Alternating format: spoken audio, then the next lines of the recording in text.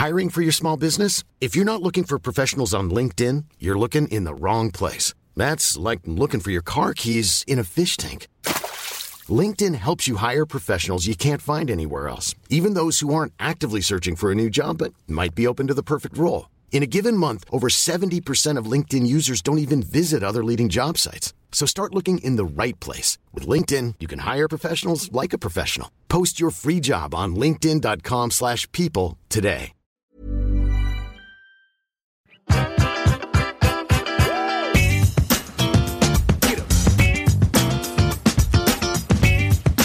Hello, everyone, and welcome back to the Des Bishop Podcast. It's great to be back. Late March evening here in New York. We've felt like a touch of spring here, which has me in a good mood, to be honest with you. I've even got a bit of a tan because I've been sitting in the sun traps, which is not healthy. I'm not recommending it, but you find the non-windy side of the house and you catch a few rays. I still have that Irish, I still have that sense of the sun's going to disappear. You know, there's always a couple of decent days in April. You got to get as much sun as possible. It might be gone for the rest of the summer. So I'm catching these early rays. Anyway, guys, we have a great episode coming up. We have Jocelyn Chia as our guest. She's Singapore-raised, but based in America comic. And we talk about her comedy career, a little bit about, fish out of water comedy experiences, which I can identify with from my time in Ireland, but also my time in China.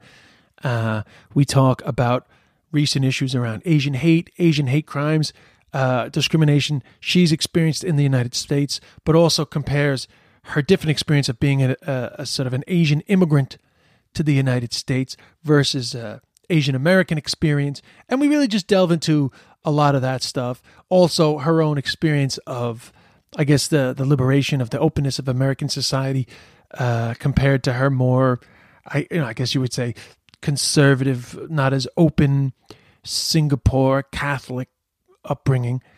So it's all super interesting. And honestly, it's Women's History Month, and I did not make a decision to have 4 very strong, confident women on in a row in the month of March, but I've accidentally stumbled upon that this month. You know, we had Ashley, we had Hannah, and then we had Joanne, and now we have Jocelyn. Not just incredible collection of women, but certainly a diverse collection of backgrounds. So it's been a great month of March. So Jocelyn will be up. But first, can I just talk a little bit about the serious issue of gun crime in the United States? I know to our Irish listeners, which is the majority of the listeners, every time you hear about another mass shooting in the United States, you're baffled by the lack of action. Most of the world is baffled by the lack of action on gun control. Every time there's another mass shooting, the numbers, I don't need to bore you about the numbers, but it's uncomparable to the rest of the world. The amount of mass shootings, gun crime deaths in the United States, particularly ones that are not related to gang warfare or drug crime. You know, I don't even know if that's acceptable to say, but listen, there's no debate. There's an insane amount of these random attacks that happen in the United States. And every time it happens, supposedly we're supposed to wait for a conversation on legislation because first we need to take a step back and just grieve for the loss. But the grief is relentless. The grief is ongoing all the time. We're just grieving all the time, but not taking any action. And I've just had it up to here with this bullshit, people who are afraid to take action on gun control, hiding behind this concept of needing to grieve. The desire for gun control comes from the grief. Obviously, I'm speaking as somebody who is not directly connected to gun crime. I can't imagine the pain that people must go through when a normal day turns into hell on earth, probably for eternity. I can't imagine how that feels. You know, I've had friends that have experienced certain types of tragedy in their life, but just the senseless randomness of life just being taken away. I can't imagine it. It's impossible for me to fathom. So all I can imagine is that people want this to stop. And I just, it baffles me the support that people have for a lack of gun legislation in the United States. Of course, like all things, like so many things we've talked about over the last couple of years on this podcast, it's mostly because it's politicized and you pick a side and then you pick the issues of that camp. And somehow this concept of the freedom to be able to buy a gun with very limited restrictions is somehow part of American freedom, a freedom that most of the world does not need. But for somehow in America, that's considered one of the most important freedoms enshrined in the Constitution, the right to bear arms, but it's enshrined in the Constitution in a context that has nothing to do with the way that it's used today. And it just makes total sense that it should not be that easy to get a gun in the United States. And people can make mental illness arguments all day because I 100% agree that mental illness is a huge part of the problem. And when you have a problem with mental illness, you have to make sure that people who, for whatever reason, whatever type of mental illness, whatever type of disease that rises in a human being that starts to think that this type of heinous act makes sense, whatever goes on in the human mind, that suddenly somebody would get to a place where they think this is a good idea, it should not be easy for them to get the goods to commit as much carnage as possible, to inflict as much damage, as much death, to spread as much grief across the United States as has been done over the last number of decades. It's crazy that we wouldn't want this regulation. I know that you guys listen to debates all the time and compared to drink driving legislation, road safety, just all the dangerous things that we can do as human beings. There's so much regulation around it. And guns being so exceptionally dangerous in the wrong hands should have so much more regulation than it does, but it doesn't. And it's sickening. It's sickening that they won't take action based on the fear of alienating. And I understand that these politicians are afraid. They don't want to alienate these people. They're in the business of power, and they know that this could damage their power. It's a threat to their power. I understand that part. The baffling part to me and anybody who sees the basic sense, I mean, to me, it's just so much common sense to look at countries where it's much more difficult to get a gun and the amount of gun crime that they have versus the United States. It's like, it's all about guns and the easy access to them. There's no argument. Your only argument is that you want the freedom to buy it and you're not concerned with the repercussions, which I would be fine with that. I would be fine if people were honest and just said, you know what? I think the right to buy a gun is more important than the amount of death that right is creating. And I'm willing to accept that the consequence of my right to buy a gun is increased human death. At least be honest. Because if you're anti-gun legislation, you're pro-death. If you're anti-drink driving legislation, you're pro-death. That's basically what you're saying, that this death is worth it. And I disagree. And this, I'm certainly not making this about me, but just a quick point, I reposted a clip that I made 2 years ago, was actually potentially for a TV show. They were looking for jokes about the amount of mass shootings. And I made a quick, pretty basic joke about how in Ireland we can't get guns and we don't have mass shootings. Of course, in Ireland, the controversy is you're ignoring Bloody Sunday, and I get all that. It's not important because, it's a very basic joke, and people get the gist. But the reason why it's such a basic joke is because it's such a simple point to make. It needs to be made over and over and over. Hello, America. Open up your eyes to the rest of the world. People are not dying in mass shootings like they're dying here. Yeah? So I like making that very basic fucking joke because it reminds people. I mean, I know I did it in New York at the Comedy Cellar. I was preaching to the converted, but it's a very simple joke. So I reposted it yesterday, I think, or the day before, the day of the second mass shooting in a week. Just to remind people of the fucking simplicity of the discussion that needs to happen and the action that needs to be taken. And of course, some people get into this argument about, people aren't, have just died and you're making a joke. And it's like, no, I'm not making a joke on the backs of people just dying. I'm sick of people dying. And I'm making a joke to make a point. And people can say all day, oh, the point's been made. People know. It's like, oh, really? So we're supposed to wait again, right? Thoughts and prayers. Let's just keep waiting. Let's just keep waiting so nothing happens, so another mass shooting happens. And then we wait again? No. We're sick of fucking waiting. Enough's enough. And what really bothers, I don't care. People want to say that my joke is inappropriate. I don't really mind because actually it's their right to think so. Okay? But I get outraged about mass death and the reasons behind it. If you get outraged about jokes, good for you. Try to be outraged about the death, not about people making jokes trying to make a point. Try to be outraged about the senseless slaughter that continues to happen in the United States based on the fear to bring real legislation about gun control. Be outraged about that. And more importantly, be fucking honest about why you're actually upset about the joke, which is you don't want gun control. And I can't speak for all the people that complain, not about my joke, but all the people that complain about it's disgraceful that the Democrats are going to use this to push this gun control legislation that they've always wanted, as if somehow they're trying to jump on the back of death as an opportunity. It's not an opportunity. It's a desire to stop more death. But it's always this sense of trying to shame people who want to respond to this senseless slaughter with change. They try to shame them into acting like somehow it's disrespectful to talk about it straight away. No, in my opinion, do you know what's disrespectful? Not wanting to take action to stop it happening again. I know it sounds repetitive, but it needs to be out there because these people really think that this makes sense. Because they really think it's their human right to be able to go to Walmart and buy a fucking gun with a fucking driver's license and minimal background checks. They think that that's quintessentially American.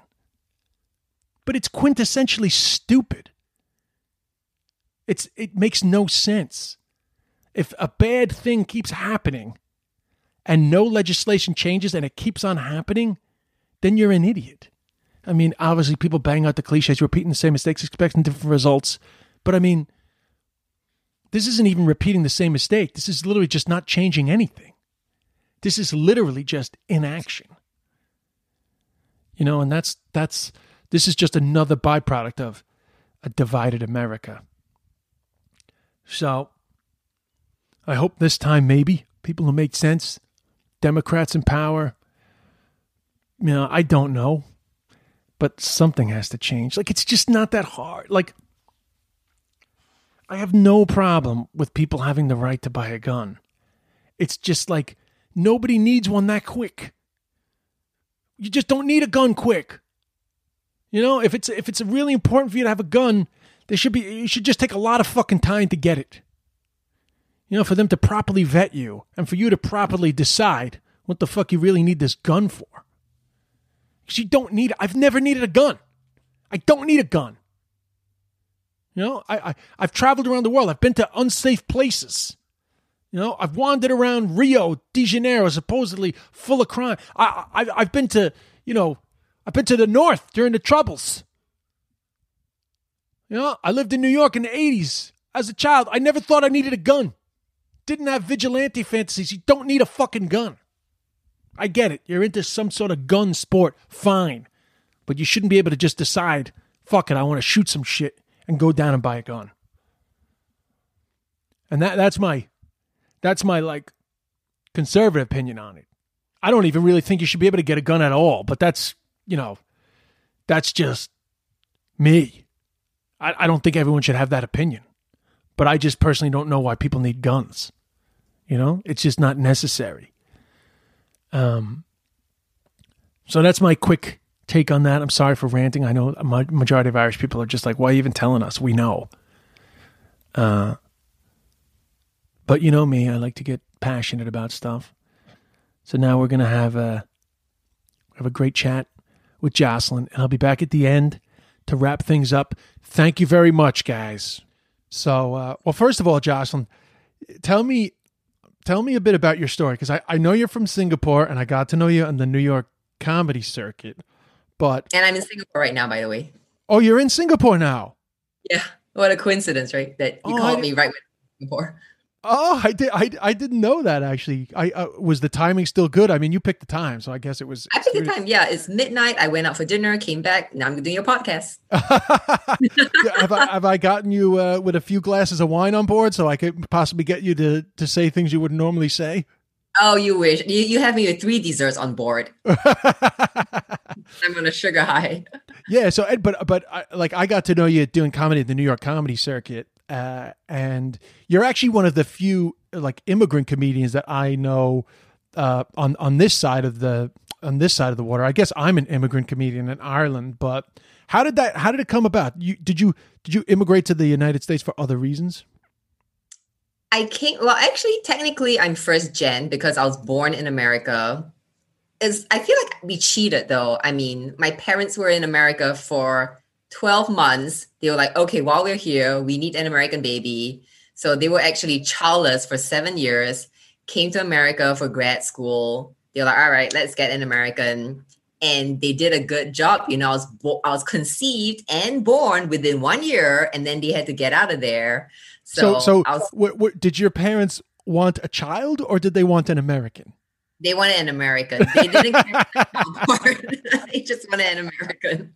I mean, 7 years without children, you have to be suspicious, right? Like, did you want a child at all? Or you just like got excited about the green card?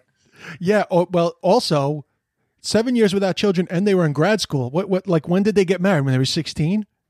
Yeah, they got married. I think maybe 27-ish. I'm not sure why grad school was so much later. Oh, right. Yeah, cool. So, okay. So they had you. So I guess there's an element of practicality. I'm sure some anti-immigration people will probably accuse them of what is that? An anchor? Are you an anchor baby? Baby? I'm an anchor baby. I mean, they haven't done anything about it. They're still living in Singapore. They haven't exercised their anchor rights, but I think they just wanted the option. My dad did actually, when I was 12, he considered migrating to America. And look, he went to MIT. He has his engineering degree from MIT and was a successful business person in Singapore. I was like, what are you going to do in America? He goes, I could open a Chinese restaurant. Yeah, you could. You have a degree from MIT. You want to open Kung Fu Panda?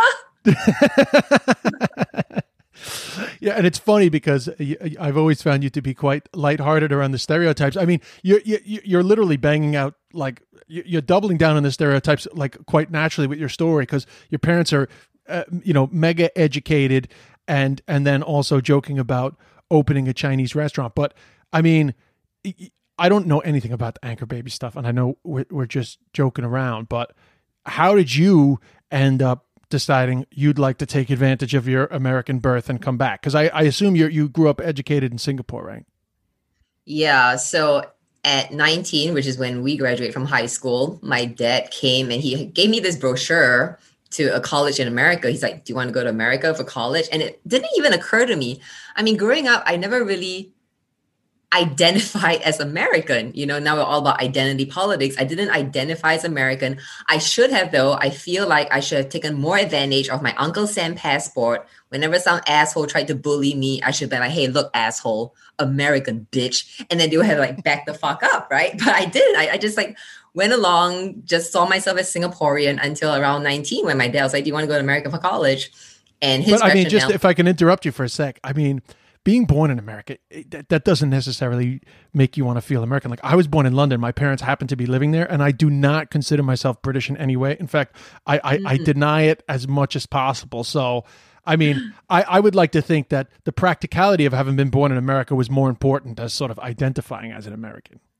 That's true. Yeah, so I do relate to that. I didn't identify at all. I mean, I spoke Singlish all the time. You know Singlish, the Singaporean English? Well, I mean, I know Chinglish, and I assume that you guys have your version of the we jokes. We have our version, yeah. So you grew up speaking English as your first language or not? Yes, English first, Mandarin second. My Mandarin actually sucks. It's not. I mean, we've spoken a little bit of Mandarin, but it's not bad. So what is the general jokes in Singapore about Singlish? So, for example, it's not really Well, all right, a Singapore joke would be like, because we get fined a lot in Singapore. It's a very, so we always say, oh, we have a very fine country. Yeah, because you get fined for like chewing gum, right? Chewing gum, spitting, littering. Yeah, it's like fine, fine, fine. We have a fine city. How do the people from mainland China come to Singapore? How do they deal with being fined for spitting? Oh my God. Yeah, I think they actually have to clean up their act. They finally, I'm sure that's a big problem in China, right? Spitting all over the place. Well, they certainly don't get fined for it, that's for sure. But I was just wondering That's if for that sure. was actually a problem. But like, so you grew up speaking English first language, and so obviously you were equipped to come to the United States. Yes, thankfully. I mean, there were certain things like learning American slang. When people will say, "Oh yeah, that's the shit," I'll be like, "Oh, I'm sorry." I thought the shit. I got booty call and butt dial mixed up. Like, so that's how I got my first boyfriend. I told him it was a booty call when I meant butt dial. Well, that's great because you have a lot of the humor that I had living in Ireland, which is you're experiencing the natural vernacular in your own way. I noticed that a lot too with the Chinese comics when I was living in China. They had a lot of humor of misunderstanding English despite their own fluency. It's just misunderstanding like natural English. Mm-hmm. Yeah, so I think a lot of humor can be derived from that for sure. But I anyway, but think just on a historical level in your own life. So what happened? You decided to go to college in the United States.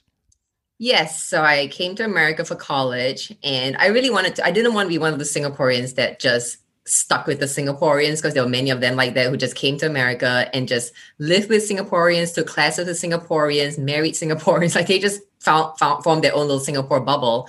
I threw myself into American culture. I joined a sorority. I was like a Kappa Alpha Theta. Can I help you? Help you? Help you? Uh, Oh wow, you were in a and sorority and everything. Did I you was in a sorority and did everything. you Oh yeah, indulge did you indulge whitewashed. in like party life? I sure did. Yeah, I had my sorority girl black pants, wore it like a uniform, partied with the frat boys. But they actually made me do a skit. I was just thinking about it the other day, because of all the Asian stuff coming up. And back then, fetishizing Asian women was not considered racist. It was just like a thing people did. So they actually made me for one of the skits that we did for the fraternities. They put me in a dominatrix outfit, and I was going to be Lucy Liu, and I came out of a whip and everything. So I was like this Asian dominatrix for a skit that we did for the white boys. And it's funny because now you probably look back at that and think that it was problematic, right? For me, no, because I have a very high threshold. As a comedian, I think we generally have a higher threshold for what's problematic and what's offensive. So for me, no, but I could see a lot of people being like, "Oh, that was not PC at all." Yeah. But of course, it's not. It's not that it's not. Obviously, you were comfortable with it at the time, but then, of course, people would maybe criticize you for playing up to the stereotype. Yeah, and I think that is the criticism I do get, which is almost like you're damned if you do, you're damned if you don't. Because, for example, if it was a white sorority girl doing yellow face and being an Asian dominatrix, that would be like pretty problematic. But even an Asian person can't play to their own stereotype, then like what are we left with? Yeah, but also, I guess, I mean, it's always the argument, ignorance is bliss and all that. But just like if society changes and suddenly you realize something earlier in your life was problematic, it's very difficult to take, I full responsibility in that you actually found it kind of funny at the time. And maybe later on you might be like a bit older, a bit more mature, or society changes and you go, oh, I probably wouldn't have done that now. But did you make a mistake? I mean, I don't think you made a mistake, but I guess some people would like, for example, if you got massively famous, somebody might whip up that sketch and say, what were you thinking when you did that? Yeah, it's the same problem a lot of famous comedians have now, right? With Jimmy Fallon getting accused of doing brown face. But like you say, if this was accepted at the time and he didn't know it was wrong because it wasn't considered wrong at the time, then how can you really blame someone for something and in an era where it was accepted? Yeah, I think too, sometimes like say like a Asian American comic or an immigrant like yourself that's doing comedy, sometimes I feel like people want to narrow the spectrum of what you can talk about very quickly, in that somehow if you play on the fish out of water cultural stereotypes of being an Asian in the United States, somehow you're sort of pandering to some simple comedy, even though in actual fact you're literally just mining your life's experience, which is actually the minority experience in comedy. Whereas the majority,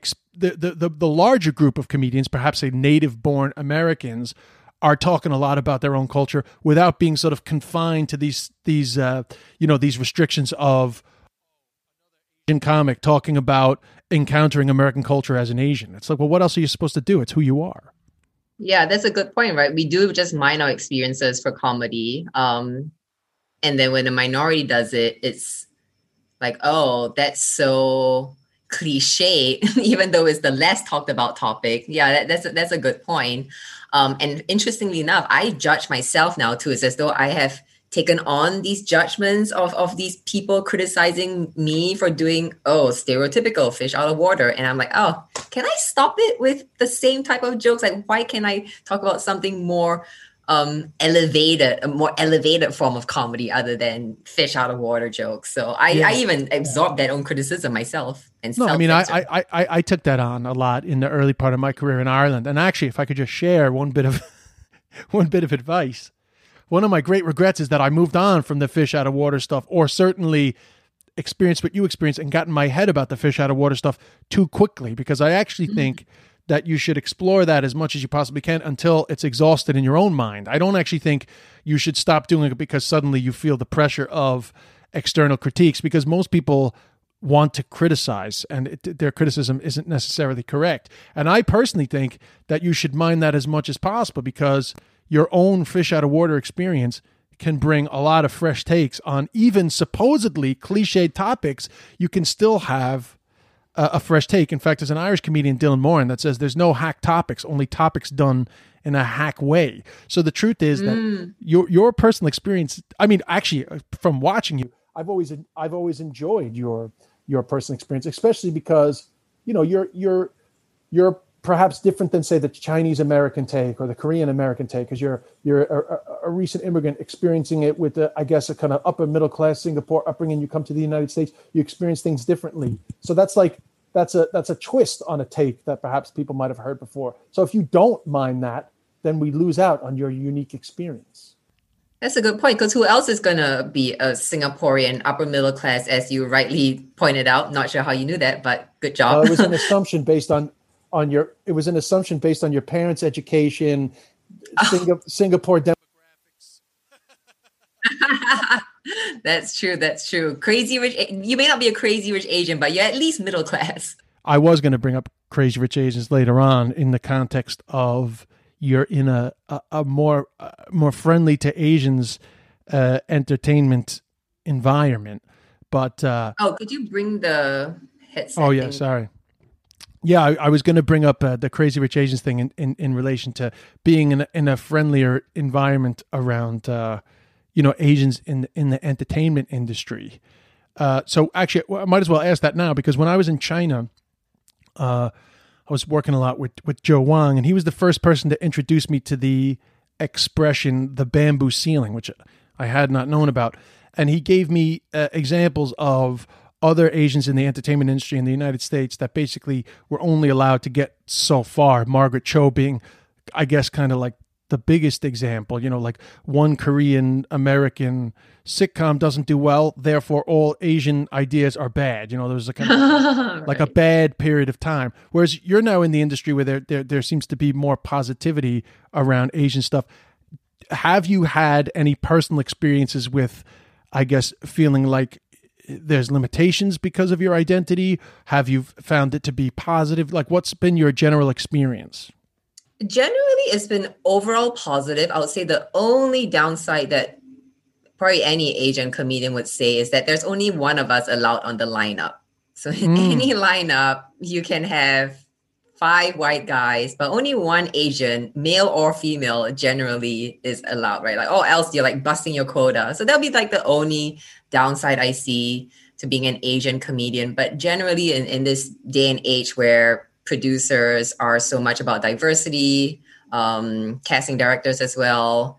I do see it as an advantage. But then again, you come to the flip side, and we're talking in the casting world nowadays where the roles are still pretty limited. So yes, they're going to be needing an Asian for some kind of diversity quota, but there's probably just one role for an Asian person in an entire production, unless you're doing something like Crazy Rich Asians, where it's, of course, predominantly, if not completely Asian.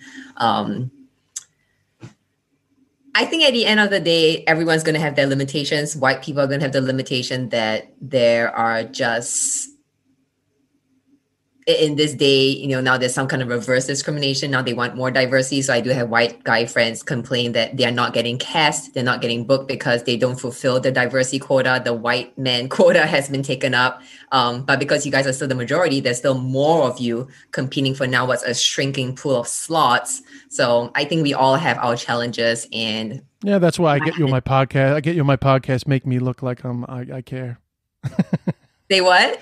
I said, that's why I get you on my podcast, makes it look like I care about the diversity, Exactly. Yeah, exactly. Yeah, I'm like the one Asian. See, you can only book one. I told you. Yeah, I know. Yeah. Well, I mean, of course, I'm joking because you know that I care so much about that. But, it is true. You do notice that as one Asian and, a lot of that stuff. I would hope that, well, first of all, the success of Crazy Rich Asians seems to have had some sort of an effect on the industry. I think also it can't be underestimated that the purchasing power of Asian Americans and possibly Asians internationally has attracted the attention of people that make content, in that they suddenly realize, actually this secret. There is a secret Asian group. I can't remember their name, but what they do, and they are investment bankers, private equity guys, but they're Asian in ethnicity. And what they do is when a movie gets released that is Asian in nature, whether it's the director or the cast or the writer, they will buy out the tickets for the premiere and give it away for free, just to signal to the producers that, hey, there is monetary demand for Asian shows. So I was like, wow, look at these Asians putting their money to talk. Well, they have that power. I mean, that's been one of the great levelers, I feel like, of the last 30 years. I mean, whether you're pro or anti-China, I'm both. I'm critical of the bad stuff, but the positive of that increased, Asian monetary powers, people have had to pay attention internationally to, the economic strength.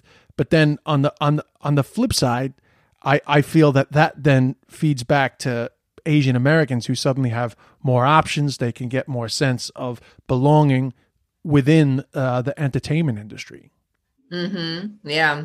Speaking of China, look at them now standing up to America in the talks with America. I was like, wow, China is no longer backing down, man. They see their might.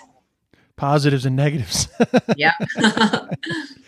Yeah. So anyway, which brings us to the more recent stuff. Now you're away. How long have you been away? I've been away since end of January.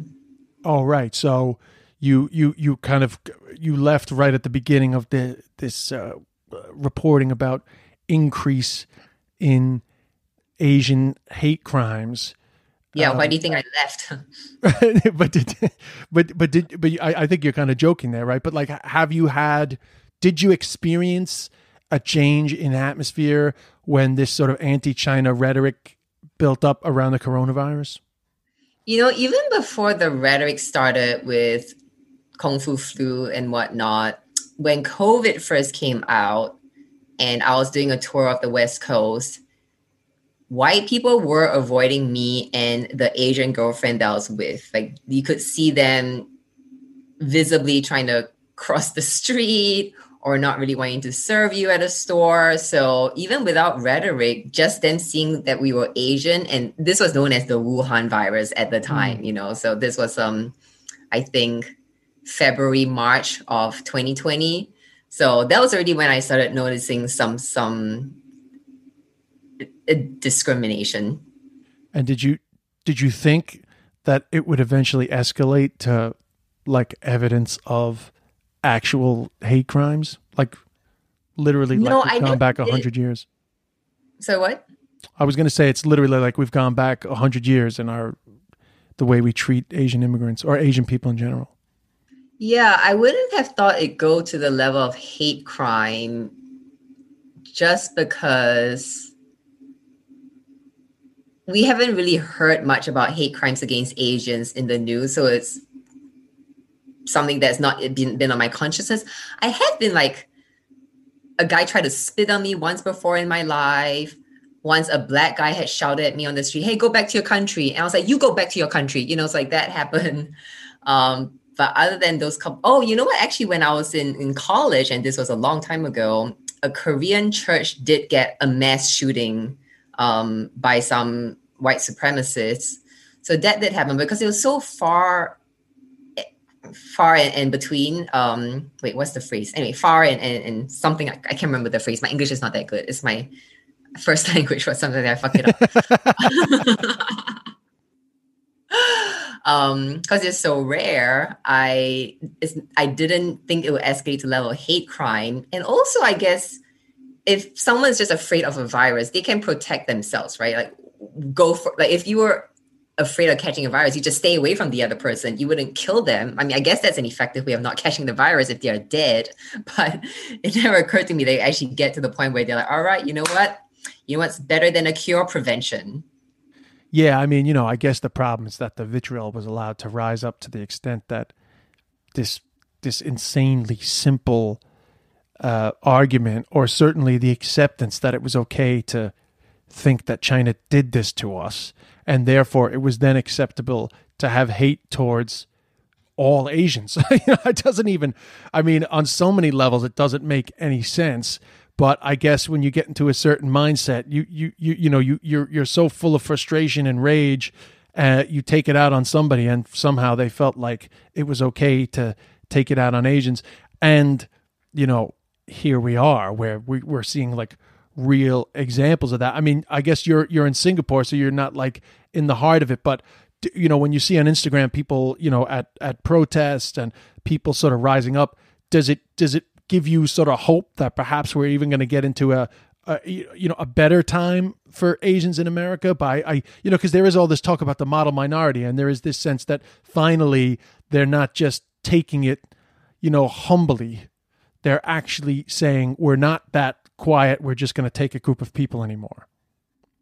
Yeah, I was very heartened to see so many Asians come out to protest, because we don't protest, we just do our jobs, we suck it up and stay quiet. In Singapore, we definitely don't protest anything. We complain, but we don't protest. Yeah. But then I also see the limitations of the Black Lives Matter protests. I mean, they've been protesting for years too. And have there been changes? Yes, I do think there are some changes, but then when you hear of another racial killing, you're like, how is this still a problem? So my personal take is you can't change a racist mind. I think you can start at a young age. So the future generation, and a lot of college kids are very politically correct these days, very sensitive and empathetic. So I can see that younger generation growing up more empathetic and aware. But the people who are already racist, we're not changing their minds, right? So I think it all comes down to, if they're a racist, what can they do about it? So if they have a machine gun in their hand, they can do some serious damage with their racist hate. If they only have a steak knife, then okay, whoop-de-doo, go ahead and think your racist thoughts. Who gives a shit? Yeah, well, I wasn't going to talk about it with you, but in my intro, I will have spoken a bit about, I think when you live abroad, when you don't live in the United States, it just seems nonsensical for anyone to defend the wide availability of guns, because you keep having these bad outcomes. But at the same time, when you add race into it, regardless of this guy trying to say that he was a sex addict and he was, he killing these women to protect himself from his sick mind, whatever crazy thing was going on in his mind. The problem is that when you throw race into it, especially at a time where there's heated rhetoric around Asian people, it is fear inducing. I mean, I would think right now, if I was an Asian person, that I would have an increased sense of fear because there's a sense of entitlement amongst a certain group of people that they deserve their ire, you know? I mean, I thought we would be safer with Biden as our president. With Trump, if Trump had gotten reelected, I'd be really worried. With Biden, I thought we would have calmed down. Apparently not. And I mean, I was going to go back to America in a couple of weeks. And now all my friends are like, maybe you should wait for things to calm down a little bit. Yeah, right. You know, because like, even when I'm in China, I'm doing stand-up comedy. They always laugh if I make a joke about qianshu, you know, this sense of like being modest is so important within Asian culture. And I have always felt that this sense of the model minority and not wanting to protest or speak out, not wanting to lose face, you know, not wanting to show you're losing your sense of cool, all that stuff's very important in Asian culture. But, you know, when people rise up like they have now, they're in a way kind of going against that. Like, I would think that that's kind of a healthy change. Like, even in Asian culture within Asia, is there a sense amongst young people that there are certain traditional aspects of what's considered good behavior that people need to challenge? You know, I think as far as Singapore is concerned, there's been a lot of change. People have definitely changed a lot from when I was growing up here. Because growing up here, we, like I told you earlier, we don't protest the government, we don't criticize, we do nothing. But now, and our main political party, the People's Action Party, which has been in control since our independence, has been losing ground election after election. They had a resurgence when our founder passed away because people were nostalgic and sentimental that the founder of Singapore passed away. But other than that one election year, just after the passing away of our founder, the party has been losing ground because younger people are so much more critical. They're running against the government. There's still a lot of censorship in the news, but people set up these websites and they criticize the government. So I do think there has been like a shift amongst Asians to be more vocal. They speak up now. I mean, growing up in Singapore, in class, we was told to be seen but not heard. So we couldn't really speak up in class. You just like memorize and do your work. Now there's more of an emphasis on speaking and debate. I definitely think things are changing for us to become more like white people. You could take the good things from the white people, avoid the supremacy part. So now back in the States, just the other cultural difference. When I was in China, you know, there was a resistance to, or a hesitancy to do anything considered too dirty. There was definitely a more, despite the fact that doing stand-up in China is a very unconservative thing to do, there was a very conservative mindset on the type of topics you could cover. And I don't just mean from a political censorship point of view, but also from a cultural point of view, particularly around sex and stuff. Now, in the United States, you're quite open. You talk about dating and all that. Do you feel that in itself is almost like a rebellious act? Oh, that's a good question. Maybe not rebellious, but more like a... Planning for your next trip? Elevate your travel style with Quince. Quince has all the jet-setting essentials you'll want for your next getaway, like European linen, premium luggage options, buttery soft Italian leather bags, and so much more. And is all priced at 50 to 80% less than similar brands. Plus, Quince only works with factories that use safe and ethical manufacturing practices. Pack your bags with high-quality essentials you'll be wearing for vacations to come with Quince. Go to quince.com/pack for free shipping and 365-day returns. Hey there, it's Michelle Norris. I'm host of a podcast called Your Mama's Kitchen. When I travel, I'm usually looking for a way to find a taste of home when I'm not at home. And one of the things I love to do when I am at home is entertain. And Airbnb allows me to do that. When I was in California recently, I rented a house that had a great kitchen. And when we were sitting around the table, we were all thinking, we're in someone else's house. Someone could be in all of our homes as well. If you have a home, but you're not always at home, you have an Airbnb. Your home might be worth more than you think. Find out how much at airbnb.com/host.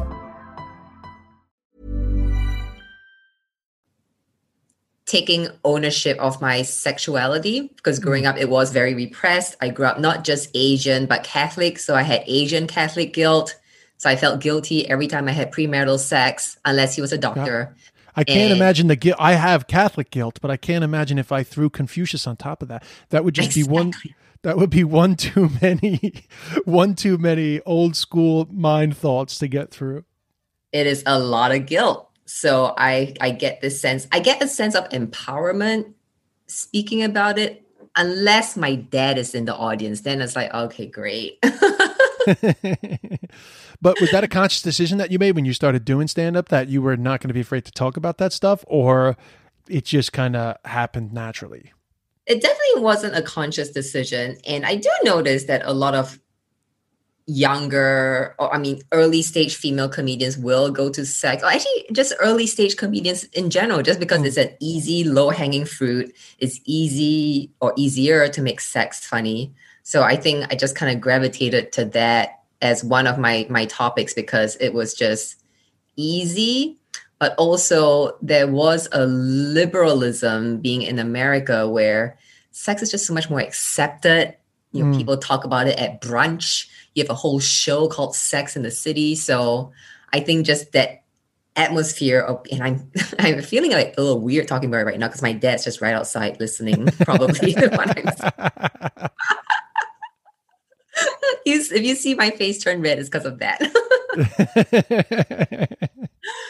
But yeah, there's definitely a sense of freedom in America that allowed me to go that way, more so than if I had started out in Singapore and definitely China. Although I saw that I had gone a little viral on Bilibili, which for your listeners' benefit, it's China's version of YouTube, I guess, is their best equivalent. And I was like, okay, let me post some videos on Bilibili. And I posted a clip. It had a bunch of sex stuff, and they let it through. And I posted a clip on Chinese New Year, and they was like, this video has topics that cannot be allowed. So they censored my video. I was like, what the fuck is wrong with a video about Chinese New Year? And then I realized, I had talked about how, I wonder why the China tradition came out with needing you to be single in order to get red packets with money in them. And I was like, I think China was like, this one-child policy wasn't effective. You know, what do Chinese people like more than kids? Money. And so like that was the video that got banned. I guess because I talked about the one-child policy. I think that's probably the one-child policy. Yeah. So that's so interesting that these nasty sex jokes, they're like, this is hilarious. And then, no one-child policy for you. Yeah. I mean, there's like an ever-changing list in terms of what goes on in China. And are you finding that you're trying to tap into the Chinese internet too? Are you attempting to do that? I did in the very beginning until they banned my one-child policy joke. I was like, fuck you guys. You guys are so narrow-minded. It wasn't even I was going after the government or criticizing it anyway. It was just like, I wonder why we can only give red packets to single people. Oh, okay. And once they censored something that I thought was so innocuous, I just lost steam. I mean, I think any kind of censorship would just make a comedian feel like, what the hell is this shit? So that was the last video I tried to post.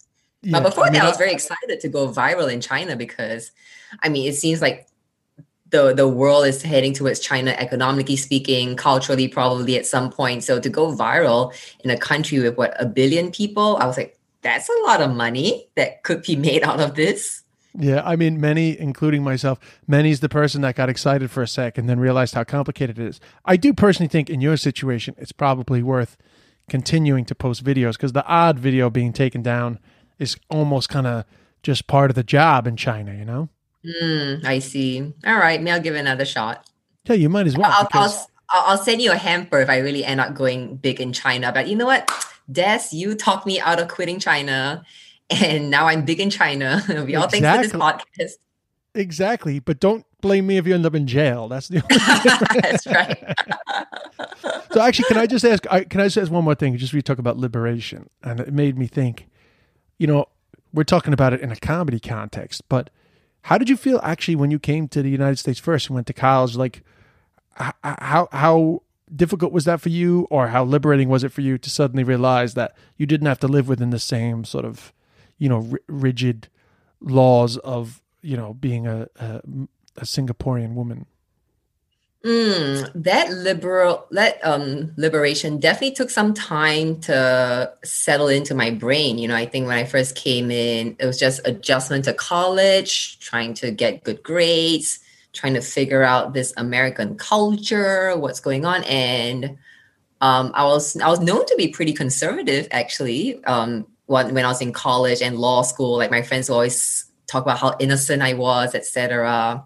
I didn't have sex in college. I was celibate all throughout college. So I think I was more like trying to acclimate to my new surroundings and do well in my studies. So it's really only, I would say, I think it was freaking Sex and the City, when Sex and the City came out, and at the same time was also things like Temptation Island. All those sleazy shows like that, The Bachelor. I was like, wow, they have sex on the first date. Like, first date is hot tub already. That's really So it wasn't until a little later in life when those shows came out that I was like, okay, maybe I can re-examine some of my Catholic Asian upbringing and values. Yeah, and it's interesting to hear that, because people can take for granted, especially like, say, for example, we're joking around, people criticizing your simple, quote unquote, simple fish out of water material. People can have no idea of the backstory behind that actually you weren't just a fish out of water. You were somebody that really had to adapt to an entirely different culture. It's not just like Big Macs and fucking basketball. It's like there's like deep cultural differences that take time to understand. And also a whole different city, meaning Singapore cosmopolitan. It was a city and just a lot going on. And I went to a small town in Indiana where there was just the most exciting thing they did at 2 a.m. in the morning was tipping cows. So that was another big difference. Yeah, so I mean, I think in a way actually that you need to delve deeper into that cultural difference, because I actually think Middle America would really appreciate it. Girl from Singapore comes and experiences small town Indiana. I mean, it's a great story, really. Yeah. What's your plan? Are you coming Maybe back? I'll write a sitcom on that. Exactly. Well, are you coming back? What? Are you coming back to the United States? Oh yeah, absolutely. I mean, I'm American. Yeah. So this is just a temporary trip back to Singapore. Yeah, I was escaping COVID at the time. Yeah. And have you done any shows in that Singapore comedy scene? I finally did a run of 5 shows last week. They had no comedy either when I first came back, but a run of 5 shows. Tomorrow I have a show. I was booked by the government, so good luck to me. But there's not much shows going on here. It's not like New York where you have all your outdoor shows nowadays. Oh, yeah. I haven't been doing them either, but I'm getting back in the game April 2nd. Yeah, so, me too. That's why I'm looking forward to coming back in April. Yeah, exactly. And we can get the show on the road, and we'll do another bilingual show. Oh, that'd be so fun. Have you tried any more Mandarin comedy since that time?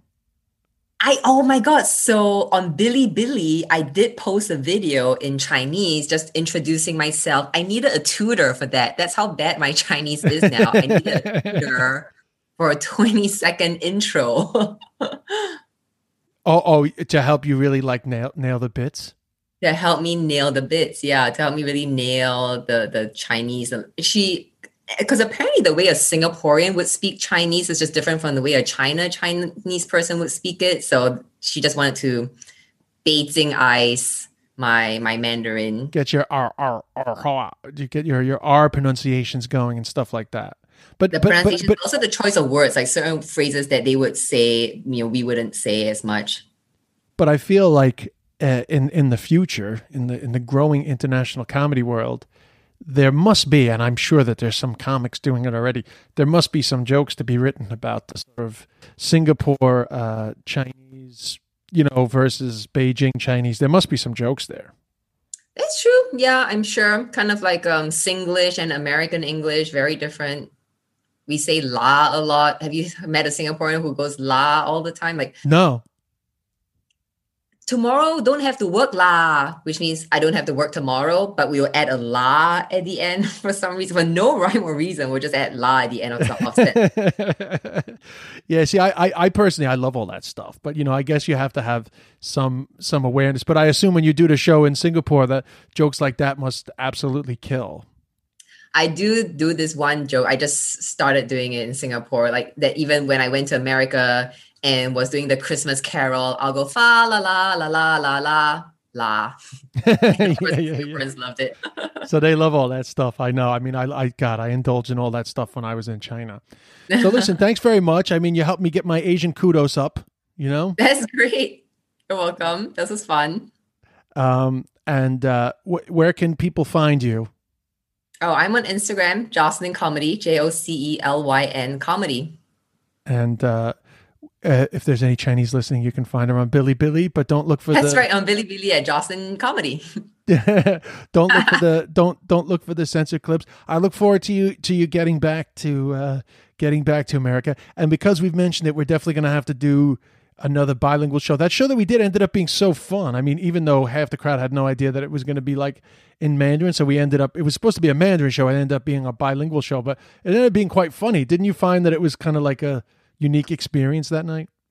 I thought it was awesome. And Ronnie Chang actually said something to me. I don't know whether you agree or not. He said he's never seen a comedian just be able to translate their jokes and have it work. Apparently, in his experience, you have to write jokes in Mandarin for a Mandarin audience or English. What has your experience been? Like, I just basically translated my jokes and it worked. But do you find that you can actually translate, or you can't do it and you have to write English versus Mandarin jokes? No, I find both. I find some jokes translate very easily, and then some jokes don't translate at all. Just a very quick example. Funnily enough, because I'm going to post this clip soon, but it's a clip in Mandarin that I actually did on Chinese television. But the joke is essentially, I'm fighting with my girl. The joke is, I've gotten a lot better at Chinese because I have a girlfriend, and you have to be good at Chinese to argue. Recently, we were arguing, and she said, 我很委屈, you know? And so the joke works in Mandarin because she's shouting at me that she's 很委屈, you know? She feels wronged. And I start looking at my phone, which makes her even angrier. And she storms out. And I'm like, where are you going? She's like, I'm trying to argue with you and you're looking at your phone. And I'm like, well, 不知道委屈是什么意思? Like, I don't know what fucking 委屈means, right? Which works in Chinese because people don't know that I'm looking at my phone because I'm looking up what 委屈 means. The problem is that when you try to translate that joke into English, it doesn't work because I have to translate 委屈. I have to tell people she says she feels wronged. And then the joke's kind of over. Right, so yeah. Even when I post the 委屈 joke, I'm not going to put the subtitles on. I'm going to be like, basically, if you don't speak Chinese, this joke is not for you. I mean, it won't do as well as a video, but it just doesn't work as a subtitle bit. But then on the flip side, I'm trying to think of one. I had some jokes in English that I just translated into Chinese, and they totally work. Or, for example, the joke that I have about mispronouncing my last name in Chinese works both in English and in Chinese. I actually think it works a little bit better in English. It works better because there's an interest in tonal languages, but it still works in... I wrote it originally as a Chinese bit. I didn't expect it to end up being such a good English bit. Wow, interesting. So I think it's both. But what I did find when I was actually trying to get better at doing stand-up in Chinese, my improv bits were always better received than my actual jokes because my basic Chinese was able to be quite naturally funny with whatever impromptu thing that would happen with somebody in the front row or something. And there was like an immediacy to that, which was just naturally funny to them. Whereas my bits weren't great because I'm trying to like speak the proper Chinese, and perhaps my understanding of the language to craft like a proper joke wasn't as good. So I do think off the cuff is easier in your second language. Interesting. And I do agree with Ronnie that it's much easier to write a joke in the language about whatever you're talking about than it is to translate. So I'd be more in agreement with Ronnie than not, but I do find that some things do translate.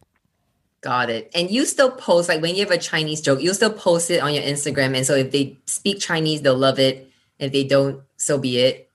Well, the last one that I posted, I did actually translate because it kind of works. Plus, it was a joke, funnily enough, also a joke about Chinese New Year, about I used to love messing with Chinese people when I was in China because they'd be like, where are you going to spend Chinese New Year? And I wouldn't be going anywhere, but I would lie to them and tell them I was going to Sichuan.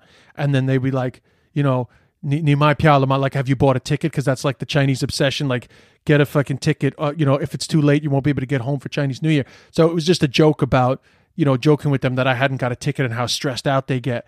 And, you know, the joke works for obviously for Chinese people, but I think the translation works not so much as a humor, but I think it's like, it's funny for people to see what kind of, you know, lighthearted stuff works for a Chinese audience. So for Westerners, they're not really watching it for the punchline. I think they're watching it for what does a white guy joke about when he's in China, kind of a thing, you know? That's great, because I was thinking, because some of the Singaporean jokes that I have, like the fa la la la la la la la, I'm thinking of, like, even though I think only Singaporeans can appreciate it, I think I'll just post it anyway, because maybe a Westerner will be interested in see what Singapore humor is like, even if they don't. No, and I also think that because there's so much cross culture amongst Asian communities, particularly amongst like the fact that there's such a connection between Singapore, Malaysia, you know, other parts of Southeast Asia where they're still they're still like Han Chinese, they still have like a cultural connection, or even that they're Mandarin and Cantonese speaking. I think that there's probably a broader awareness than you think of those types of cross-culture jokes. I mean, Russell Peters was doing some of those types of jokes. Like, you know, there's a wider awareness of that than you would think. Not to mention that, you know, there's a big like Malaysian and Singaporean community in the United States and their children. So you'd be amazed how many people would get that. I see. True. Listen, I made an entire career out of doing jokes about Ireland. It's only 5 million people in the whole of Ireland. I mean, like, you're dealing with populations 3 and 4 times the size of that. So, you know, even if you exclude China, you know, just dealing with like Singapore, Malaysia, what, you know, like you'd be amazed the amount of people that would get a kick out of that joke. But I think you should post that joke on Bilibili, because I think they like the language jokes. That's very much the Chinese sense of humor, right? It's a play on words. Oh, the fa la la joke? Yeah, I think they like that type of stuff. I think you should do it. Not that we're here to workshop what material would. Oh, actually, let me ask you one more serious question before you go. I'm sorry, I meant to ask this earlier and I forgot. How much do you relate to the Chinese American experience, and how much, you know, do you find is quite different as an Asian immigrant versus being somebody who was raised in America by Asian parents? Oh, super different. My Chinese American friends, born and raised, are way more American than I am. They definitely have, well, there's some similarity. There's similarity in the sense of they also have a little bit of a split identity. They identify as American, but because they were raised by Asian parents, they also have that Asianness in them. But generally, I find them way more Americanized than I am.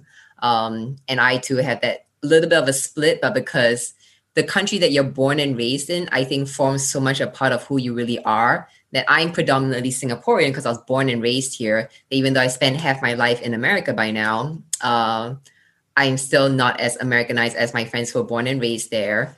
Other than that, do you find that they're more aware? Do you find that they're more aware of discrimination because a lot of them were educated amongst, you know, people that made fun of them, and that they were exposed to more of that otherness because they were, quote unquote, the other? Yeah, I think so. I think they're definitely more sensitive. They're more activist than I am about fighting discrimination, because I grew up as the majority. I'm not very sensitive to being discriminated against. I'm the white person here in Singapore. So when you grow up as the minority, I think you become much more sensitive about it. Whereas for me, as far as being a woman in stand-up comedy or being an Asian, I seldom get too political about those topics because I grew up as the majority. I'm not very sensitive to, oh, you didn't book me because I'm Asian. That doesn't really register in my mind. Same as, oh, you didn't book me because I'm a woman. That never registers in my mind because I grew up in an all-girl high school and all our student leaders were women, right? So being discriminated against because I'm a woman never occurred to me. So I think that whatever you grew up with tends to be your sensitivity.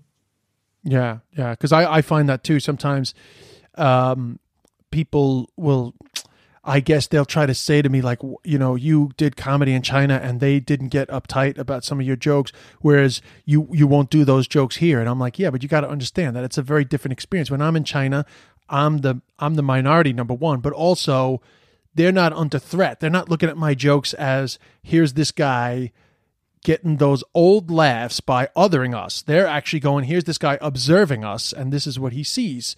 Whereas it's understandable that some of those jokes could be misconstrued when you're back in the United States, because if you're trying to suggest that somehow I'm more, I don't mean me personally, but just like somebody trying to suggest that they're more American than you because you look Chinese, and I'm Irish American, so I'm like white and I quote unquote look American. That's the problem, isn't it? Because America isn't a white country; it's a melting pot. But despite the fact that it could be their great great great grandfather came to California in fucking late 1800s, and somehow they're still getting slanty eyes. It's like, why are you doing that to me? I'm just as American as you. It doesn't make any sense. So I'm always conscious of not picking at that wound and making sure that people understand that my jokes are very much fish out of water and China jokes, and not in any way, shape, or form trying to other Asian Americans. That's a really good point. It depends on the context. In China, they're going to view your jokes from a totally different lens than an Asian American because of the different sensibilities that they come with. So yeah. I mean, I always make the joke when I'm talking to people, not the joke, but I relay the funny conversation, which is when I was in China, Chinese people would constantly, well, not constantly, but I can actually remember one specific example. It happened quite a few times, but I was actually doing an interview, like an official interview for a publication. And the interviewer asked me, why don't you make fun of our English more? It's so funny. And I said, well, funnily enough, I tend not to do, I said, a lot of Chinese comedians do that. Like Chinese people grew up in China, perhaps their English is quite good, or they're making fun of their own crappy English. And I find that those jokes are quite popular. I said, I don't choose to do that. Number one, because I possibly don't hear your mistakes as much as other people do. Not to mention that if I'm making fun of your English, you guys are going to make fun of my Chinese. But also I would hate those jokes to be perceived as, again, that othering of Asian Americans, where that was a problem for a long time. I don't want to ever be picked up in the wrong way as that guy. So I always avoided it anyway, even though I literally used to get Chinglish material requests. Wow. But I feel often that actually the Chinglish jokes, or the jokes about the mispronunciations, they're actually like Chinese people were more aware of them because they know the Chinese grammar that they're mispronouncing into English. So almost the joke requires a better awareness of Chinese grammar for that Chinglish joke to work. Whereas actually, like, I don't know why you're saying the sentence wrong. Just to me, I get what you're saying, and it's like, oh, your English isn't great, but I get what you're saying. Whereas a Chinese person knows, oh, I'm putting Chinese grammar on an English thing, and that's quite funny, you know? I see. And, to that point about making fun of that, getting requests to make fun of their English, I can also see how, because in China, Chinese people are like the white people of America, they are the majority. They are the ones in position of power. So you can punch up but not punch down. If you punch up at a Chinese person, in China, you're punching up because they are in that position of supremacy. So I think they'd be more willing to be made fun of. That's why you're getting these requests like, why don't you make fun of our English? Like, it's funny to them because they're like, well, so what? You're the outsider. You're the one that we make fun of behind your backs. Yeah. But it's all, and I love that. And I like that conversation. But I also, like to point out to people that, once or twice have made the point, like, why don't you, do that over in America? It's not the same thing. It's not the same, right? Because now in America, you'd be punching down. Yeah, not to mention, I just wouldn't want to be seen as somebody who's trying to other anybody, but also kind of separate. But, I grew up in Flushing, and I spend time in Flushing, and I see the more recent Chinese immigrant group, which is very much a mainland Chinese immigrant group. And I hope that some comics will come out of that diaspora, the more recent Chinese diaspora, and tell their version of being othered, but also their funny version of trying to make sense of America through the eyes of people who left China or left Fujian in the 80s. I'm looking forward to that story, because actually that's not a story I'm hearing too much in comedy yet, but that's just a personal thing because I care so much about China and mainland immigrants, because I feel like I can identify with them a little more. But that's which kind of ties back to your point of, my fish out of water story is valuable. Like hearing you wanting to hear these other points of views. And if they were to do the whole, like, I'm not going to do simple fish out of the water jokes, then you wouldn't get that humor and that story that you are clearly wanting to hear. Yeah. Plus, it's like, how many Irish American comics or Irish comics in general do jokes about Catholic repression? I mean, that's a very specific, certain cultures experience that Catholic repression more. Should they be the ones to not talk about their experience of that repression? Like, it's actually the same thing. So I feel that it's almost, I guess, self-hating if Asians are putting pressure on other Asians, but also it's discriminatory for people to suggest that somehow the Asian fish out of water experience has been done, and therefore if you do it again, you're a hack. I mean, it's just nonsense, because everybody is constantly revisiting whatever cultural experiences they have. And I just think, again, like you said, because it's one Asian on the bill, it's one, it's still this sense of they're a group that is not part of the majority. So they have very limited things that they're allowed to talk about without experiencing criticism. I mean, I do feel that there's still, subconscious prejudice in a lot of that criticism that you're probably getting. Yeah, true. But we're fighting back. You're fighting back, and it's fun to watch it, and I'm enjoying the rise in Asians in the American comedy scene, and I'm also enjoying the rise of Asian international cinema doing well. So power to the Asian people, Jocelyn. That's right, Asian power. Asian power. All right, so don't forget, at Jocelyn Comedy, guys, add Jocelyn, and when she's back in the States, make sure to come and check out her show. Thank you so much. Thanks so much for having me. Apologize to your father for making you talk dirty. Sorry about that. I think he's used to it by now, but I still get embarrassed. I'll see you soon. Thank you so much. See you soon. Thank you. Bye. Bye. Bye. So thanks. Hope you all had a wonderful listen. We'll be back next week. Thanks for all your feedback. As always, guys, please leave your reviews. 5 stars. Let us know. 如果中国人在听我们的广播，你也可以发短信，在 Apple Podcast 发短信告诉我们的观众你特别喜欢我的 podcast, okay 吗? So do leave a review, take a screenshot, spread the word, and we'll be back next week. Might even have an extra pod during the week. I don't know. We'll see what happens. I want to get Steve-O back on. He just, I think he's in the short movie he was promoting today. Don't forget about the Patreon, patreon.com/DesBishop. Instagram @DesBishop. A lot going on in the Instagram these days. The followers are going up, so there's a lot of activity there. Hence the wannabe controversy on some of my posts, which is very exciting.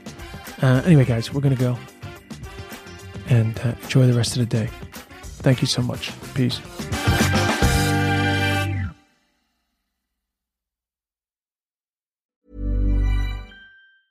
Planning for your next trip? Elevate your travel style with Quince. Quince has all the jet-setting essentials you'll want for your next getaway, like European linen, premium luggage options, buttery soft Italian leather bags, and so much more. And is all priced at 50 to 80% less than similar brands. Plus, Quince only works with factories that use safe and ethical manufacturing practices. Pack your bags with high-quality essentials you'll be wearing for vacations to come with Quince. Go to quince.com/pack for free shipping and 365-day returns.